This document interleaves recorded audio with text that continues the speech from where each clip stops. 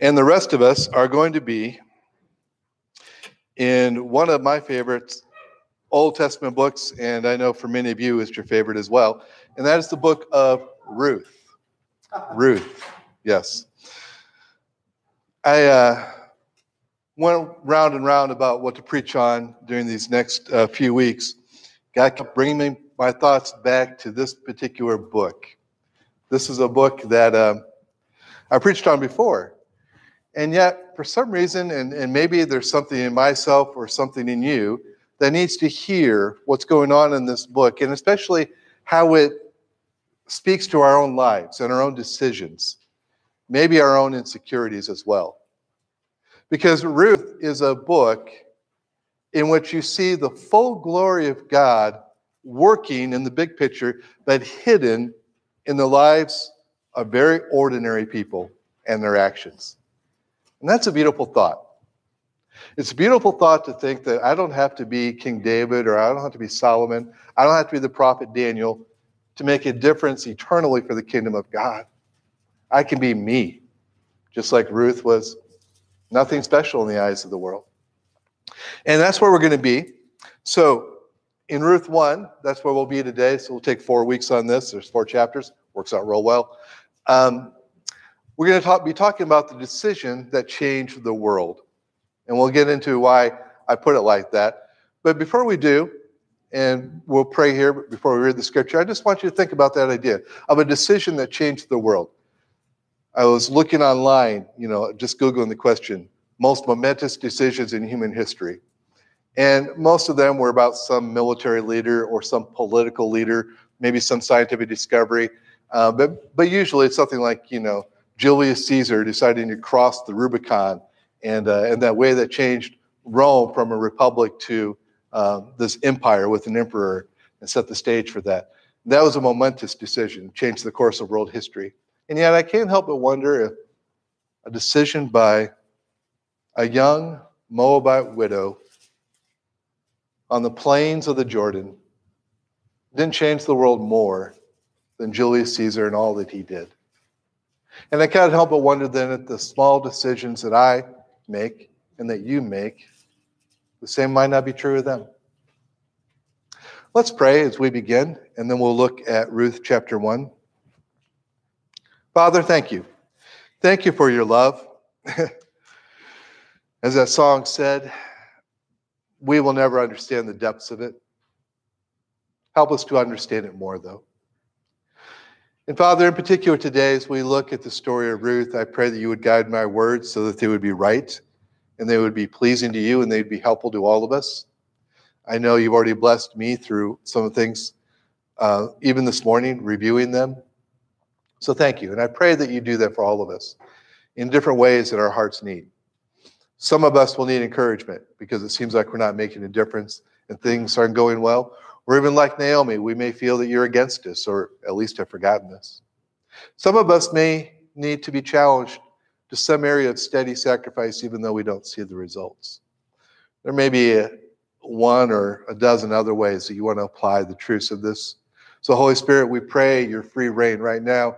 We open our hearts to you and ask that you would guide us through your scriptures today, please. Thank you, Father.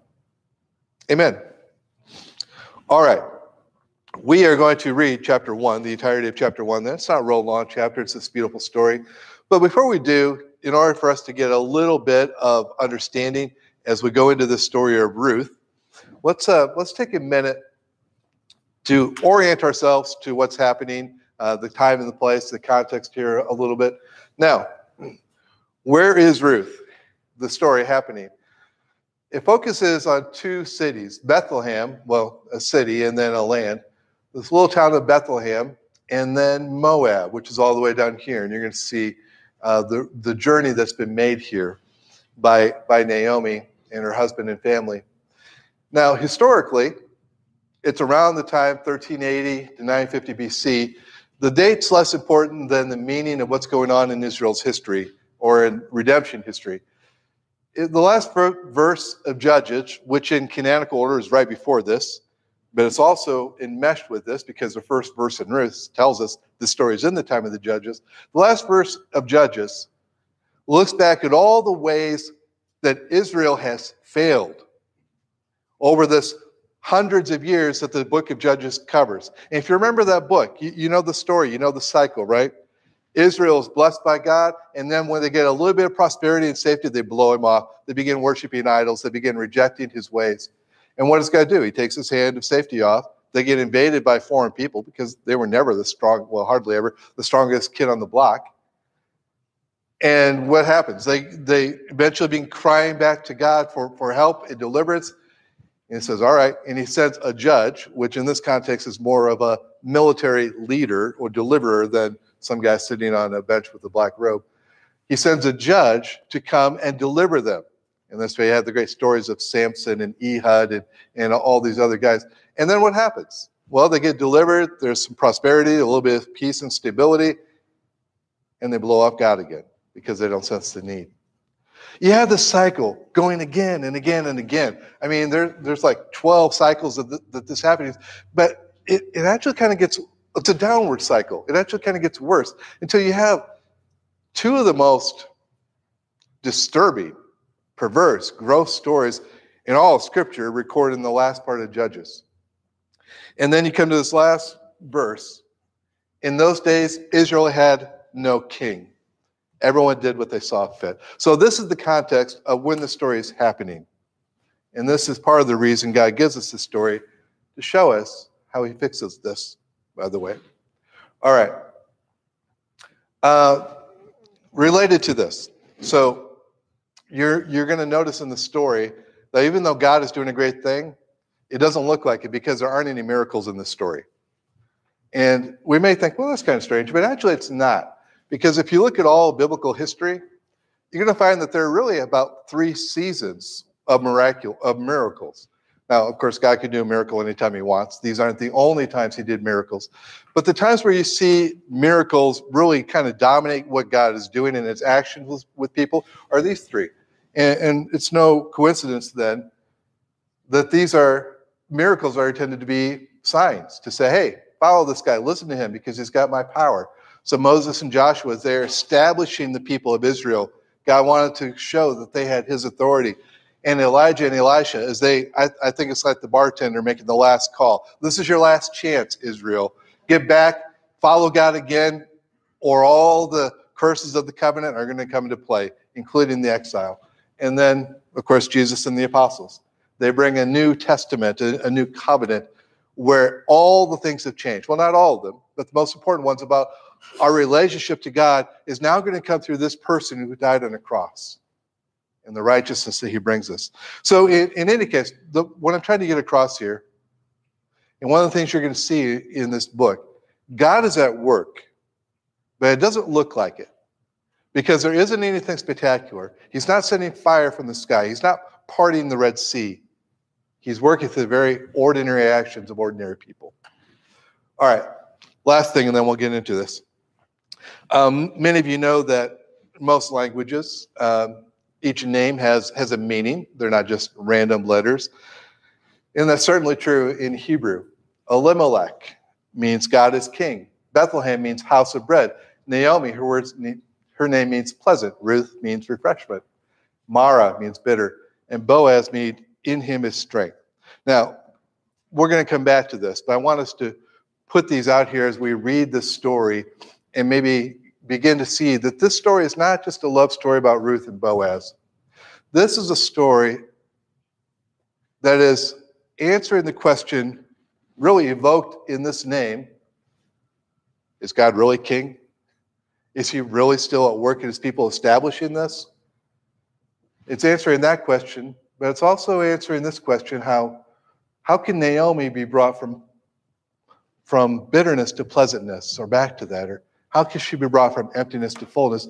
And how do those two ideas of God working in the life of this elderly widow and God working to bring about his great kingdom, how do they fit together? That's the story of Ruth. All right, we're just going to be in chapter 1 this morning. So I'm going to read this here. You can follow along. I have the NIV.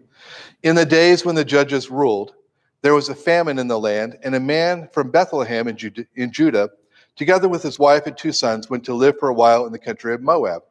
The man's name was Elimelech, and his wife's name Naomi, and the names of his two sons were Mahlon and Chilion, and they were Ephrathites from Bethlehem. That means they were the tribe of Ephraim, and they went to Moab and lived there. Now Elimelech, Naomi's husband, died, and she was left with her two sons. They married Moabite women, one named Orpah and the other named Ruth, and they lived there about 10 years. After they had lived there about 10 years, both Mahlon and Chilion also died. And Naomi was left without her two sons and her husband. When she heard in Moab that the Lord had come to the aid of his people and provided food for them, Naomi and her and her daughter-in-law prepared to return home from there.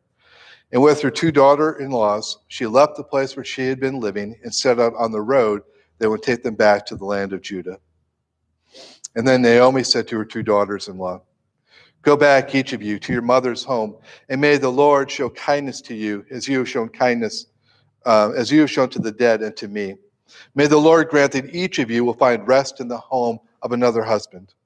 And then she kissed them, and they wept aloud, and they said to her, "We will go back with you to your people." But Naomi said, "Return home, my daughters. Why should you come with me? Am I going to have any more sons who can become your husbands?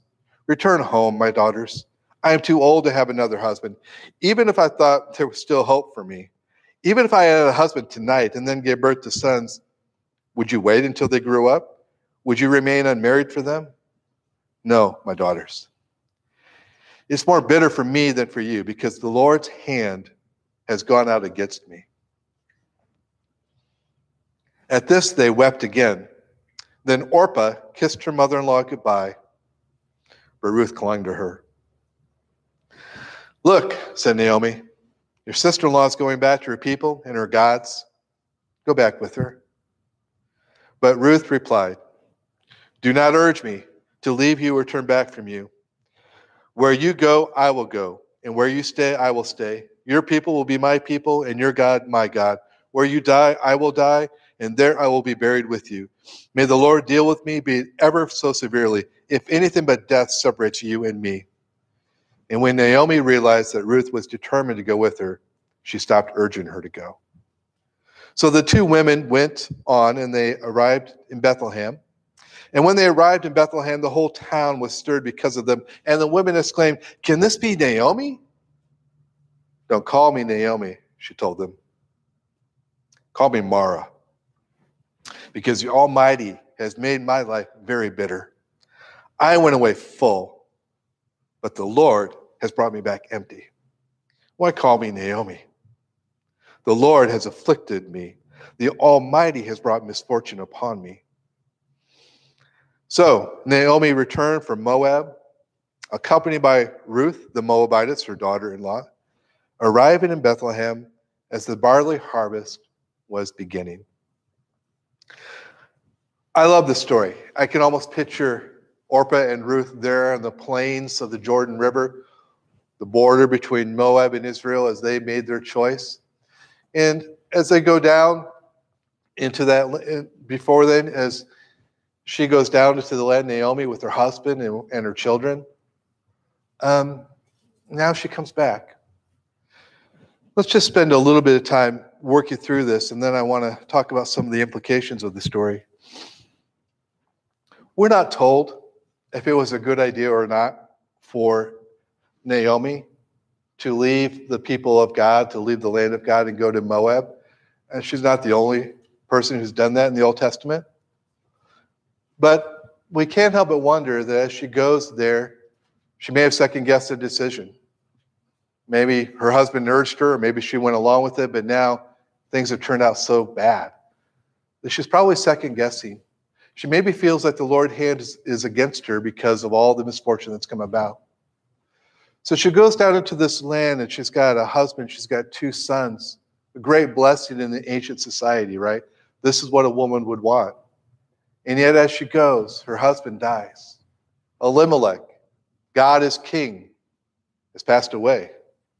That is not a good omen for her or for the people of Israel. Her son's married two Moabite women, but after a while, after 10 years, they too die. Think about that for a second. You're Naomi. How are you interpreting this? Your husband dies. Both your boys die. And not only that, but for 10 years, they were married to these young women, and you had no grandkids. This was not an age of birth control, right? Woman married 10 years without children. That is a sign, that she would probably interpret that God's hand really was against her.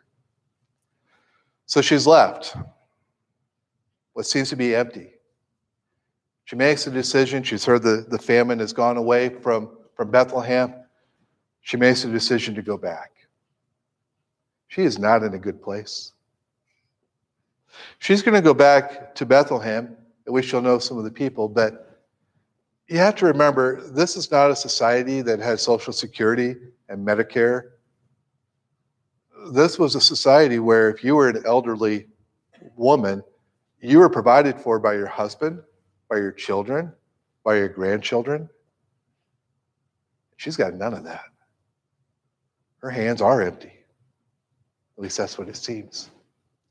The only thing she has, which is a joy and a blessing that she doesn't understand the full depth of yet, is she has a woman named Ruth, a Moabitess. The text emphasizes again and again. And Ruth makes a decision there on the plains of the Jordan. She sees Orpah goes back. The text doesn't give any condemnation for her. She did the thing that most people would do.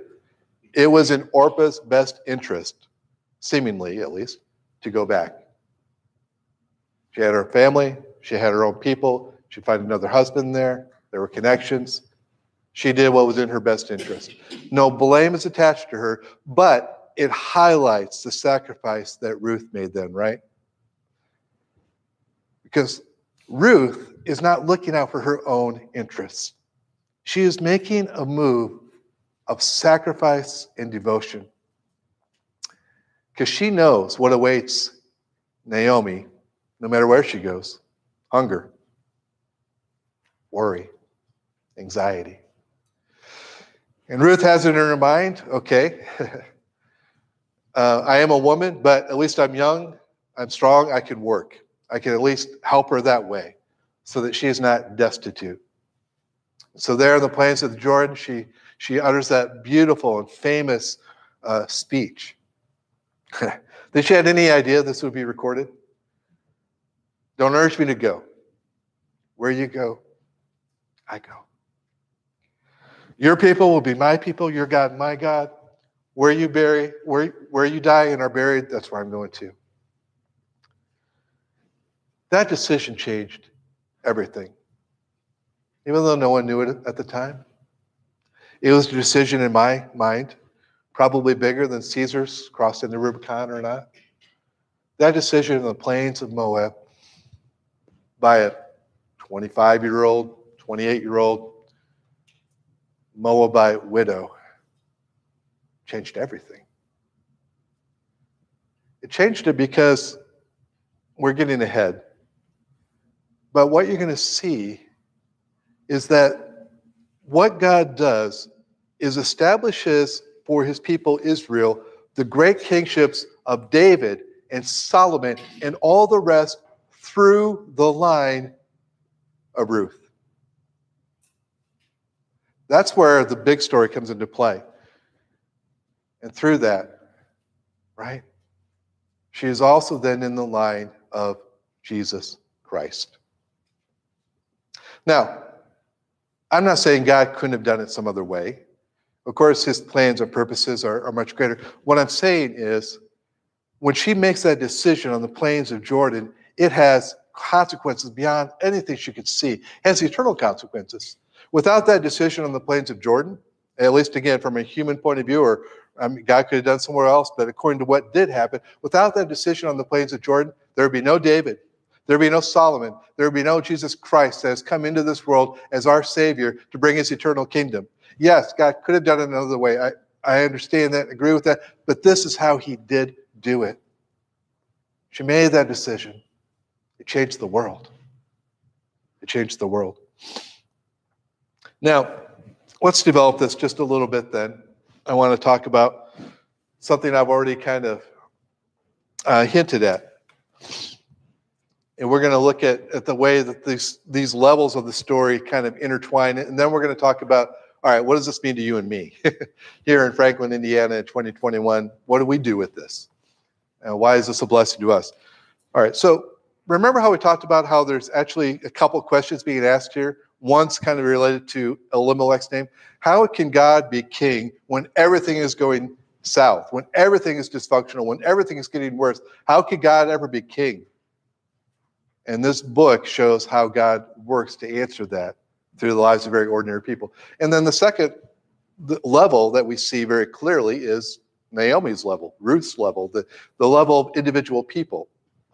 So this is also a story of how God brought Naomi from emptiness to fullness. And it's a story of how those two things go together. Now we can also see, of course, the larger purpose, redemption story. Why is King David important? Well, he's not just some ancient historical king like Gilgamesh or something like that. King David is important because he is the predecessor, but also the symbol of the king, the great king, Jesus Christ. So in the redemption story, David comes before Christ. He's in the line of Christ, but more importantly, David is the human symbol of what this Jesus will be like, at least David when he's functioning with God. Of course, he didn't always. But David at his best gives a hint, gives us a human picture of what God will do through Jesus Christ. So the story is actually operating on three levels. And here's the thing, your story does too. My story does too. They always do, because God's in the picture. So let's talk about these here. There's an individual level in the book of Ruth, how God brings Naomi from emptiness to fullness through the selfless love of Ruth. Oh, and by the way, some of these are in your bulletin, but I also, if you're on the church email list, you should have gotten these slides in the mail. So if you don't write everything down, that's fine. You'll still have those. And then you have the Israel level. How does God bring Israel from emptiness to fullness? By establishing kingship through the faithful actions of individuals. And then the cosmic level, how God redeems and perfects the world by his own wisdom and by the actions of individuals. Now, here's what I'm getting at here then. What you see in Ruth is not the exception, it's the rule. What you see over and over again is that the lives worked out on the individual level of the people in the scripture interplay with the larger picture of God's story of Israel. That's the story of the Old Testament, really. But that interplays with the larger story of why God brought Israel to be his special people, a special nation in the first place. Now for us in the New Testament, that same dynamic is true. We have a little bit more understanding, and some of the terminology has changed. For example, instead of the nation of Israel level now, I think it's better to talk about the church level, big C, worldwide church, or the kingdom of God level, because our own stories are interacting with what this kingdom that God is bringing into this world. And then that, of course, especially if you read Ephesians 1, you see this, is very key to what God is doing cosmically. God is love. And the way he expresses that is establishing the righteous rule that brings perfection and joy to people, but he does that through his partnership with people. So he doesn't save us just to be objects of his mercy. We are that. But also to be partners of his power. And that's what you see, again, over and over again, where it tells us that we will reign with Christ.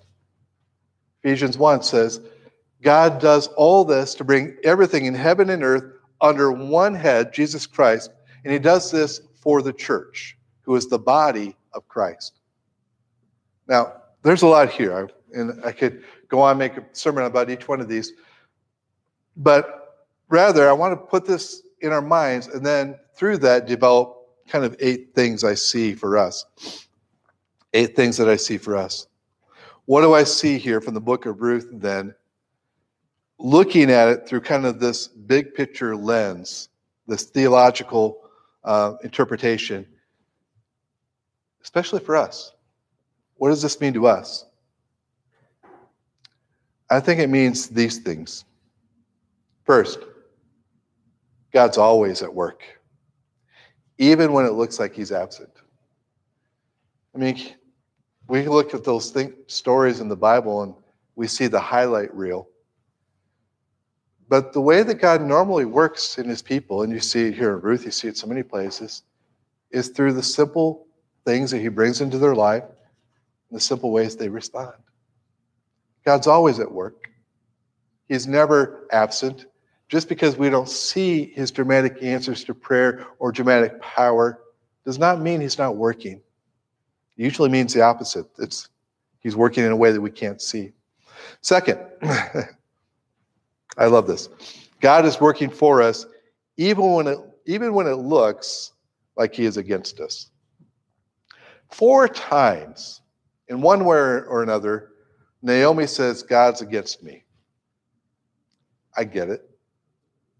I understand why she would feel that way. Her husband's dead. Her boys are dead. Her children, or those boys, have been married to these girls for 10 years. No kids. That seems like God's doing.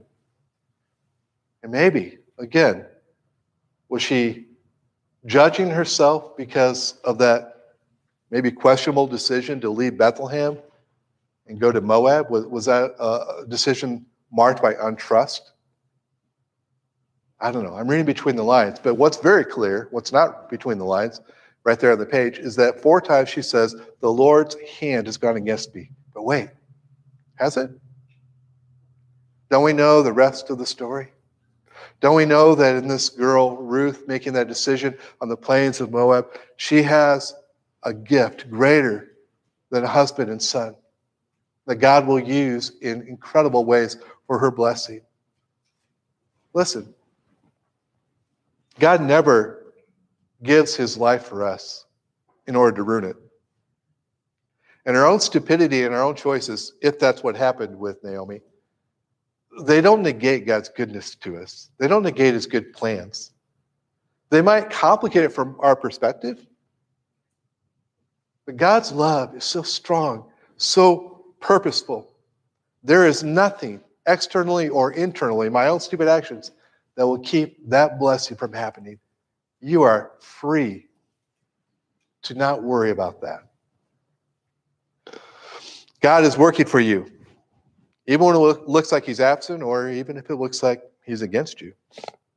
Third thing, we've talked about this. God's work intertwines all 3 levels.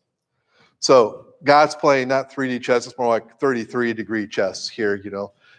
There's all these things in play. He sees the big picture. He sees eternally, and we don't.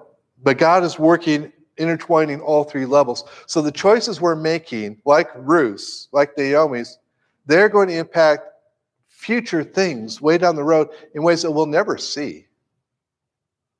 We'll come back to that idea.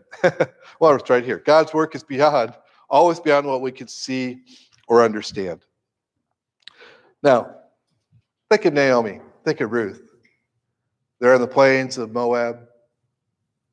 Naomi's going back to Israel, to Bethlehem. She's got 1,000 questions in her mind, but probably one of them is not, boy, I wonder how my story is intermeshing with God's big picture for blessing. No, she doesn't see it. God's work is always beyond what we can see or understand. God's working in Naomi's life. He's working in the life of Israel. He's working cosmically, and he's working in your life and my life in ways we will not see, because God is working in all these levels. And maybe there's other reasons as well we'll come back to in the last part. Fifth, I guess. God uses ordinary people to do his work. God uses ordinary. In fact, he seems to delight in using those who don't really have much status in the world. Ruth is really as low on the social totem pole as you can get. I mean, she's a woman in a very man-dominated society. Secondly, she's young in a society that values elderly. Unlike ours, today it's kind of reversed, right? Third, and this is a big one, she's a Moabite. She comes back to Bethlehem. She's a foreigner. She's an alien. She's someone from that land and that bloodline that's sometimes is even the enemies of Israel. One of those off again, on again, off again things, you know. And God uses this widow, infertile widow, this foreign widow, to change the world. He uses ordinary people to do his work. Sixth, God uses ordinary actions to do his work, but especially those of love and sacrifice. Now, the reason I want to bring this out is because, again, we read this Old Testament, we see Daniel making that great declaration of faith in the lion's den. We see Samson doing his great works, pulling down the temple and defending Israel. We see all these great miraculous things that people do, and these great people that do them, and we forget. 99.9% of what God does in the Old Testament as well as today is by very ordinary people with very ordinary actions.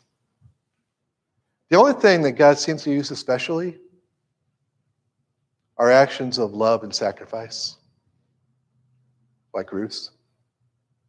Actions that seem to go against what we want to do, or maybe it seems like our best interest, because of love for other people or faith in him and his kingdom. God especially seeks to use those kinds of actions. Maybe there's something like that in your life. Maybe there's something you feel this pull God asking you to do or to be about, or maybe there's something you want to walk away from, some situation, because you're tired of it, and or it doesn't seem to be changing anything. Maybe God is saying to you, hey, I'm using your work. You won't see it. It won't seem extraordinary. But trust me on this. And then this last part. God uses people in ways they will not see or understand. God uses people in ways they will not see or understand. Think of Ruth there. Think of Ruth there in the plains of the Jordan. She's making that decision between going back to Moab or going accompanying this elderly widow back to the land she's never visited, I'm sure, knows very little about. Did she have any idea that God would use that decision not only to bless Naomi more than she could see, but to bless the nation of Israel, and through that, the world? No. It was hidden from her completely. It was hidden from her completely. I heard someone say once, you can count the seeds in an apple, but you can't count the apples in a seed. Think about that. You take one of those seeds and you plant it in the ground and it produces an apple tree. And how many apples come out of that year after year? And maybe some of those also, through their seeds, plant more trees. Could you ever count that? No. And that's the way our actions are. Change the metaphor just a little bit. I've got two things in my hand. They're small, as they should be for this illustration. One's an acorn and one's a stone. I could plant these both in the ground, but through God's power, this one will produce something that this one never would. It will produce a mighty oak, and that mighty oak could produce many thousands, millions more of these perhaps, to establish more trees, maybe a whole section or stand of trees, or even filling out a woods.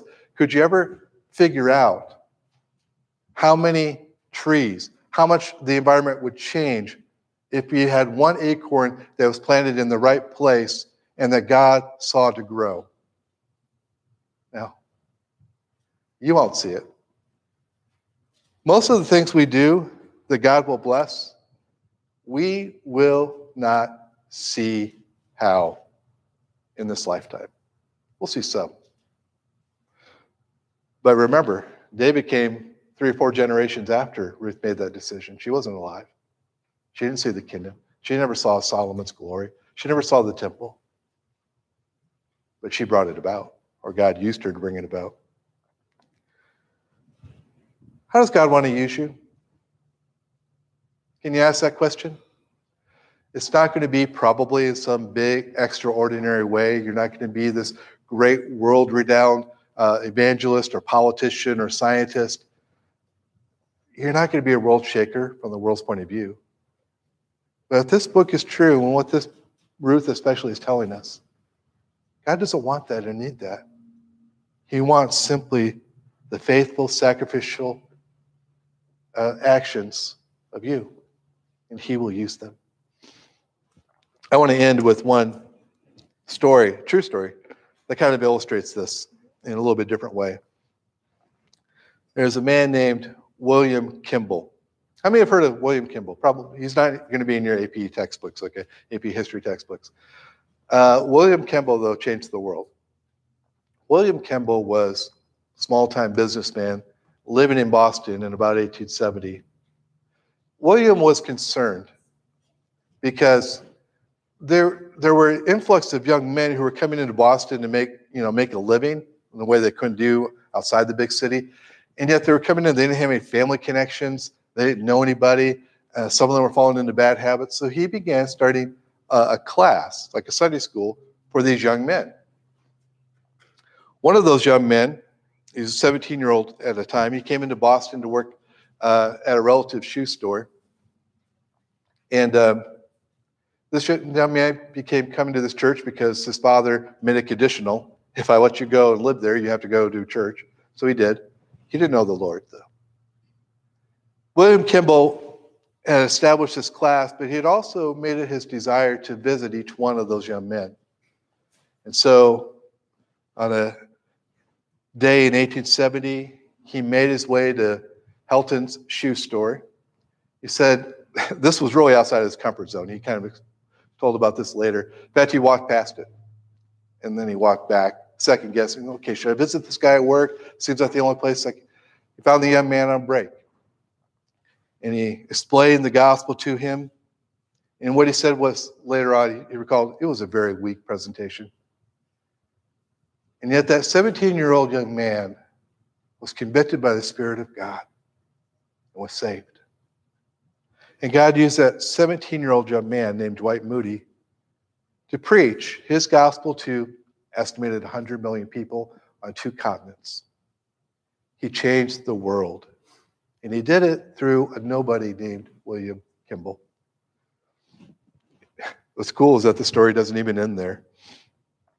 Through his ministry, Moody influenced a London pastor named F.B. Meyer, and Meyer became an evangelist because of what he saw Moody was able to do. Meyer was responsible for another man who became an evangelist, J. Wilbur Chapman, coming to Christ. Chapman influenced another evangelist named Billy Sunday, who was a well-known evangelist in the early part of the 20th century. Billy Sunday was integral to a man named Mordecai Ham coming to faith. Mordecai Ham was a preacher responsible for bringing a young man named Billy Graham to a saving knowledge of Jesus Christ. Some of us, like myself, have been brought to the faith by parents or grandparents who were brought to the faith through Billy Graham. Think William Kimball had any idea that 150 years later, on 2 continents and more, that decision that he planted would still be bearing fruit, multiplied in its fruit? No. And you and I won't have any idea how the decisions we make out of love and sacrifice and faith in God's kingdom will change the world.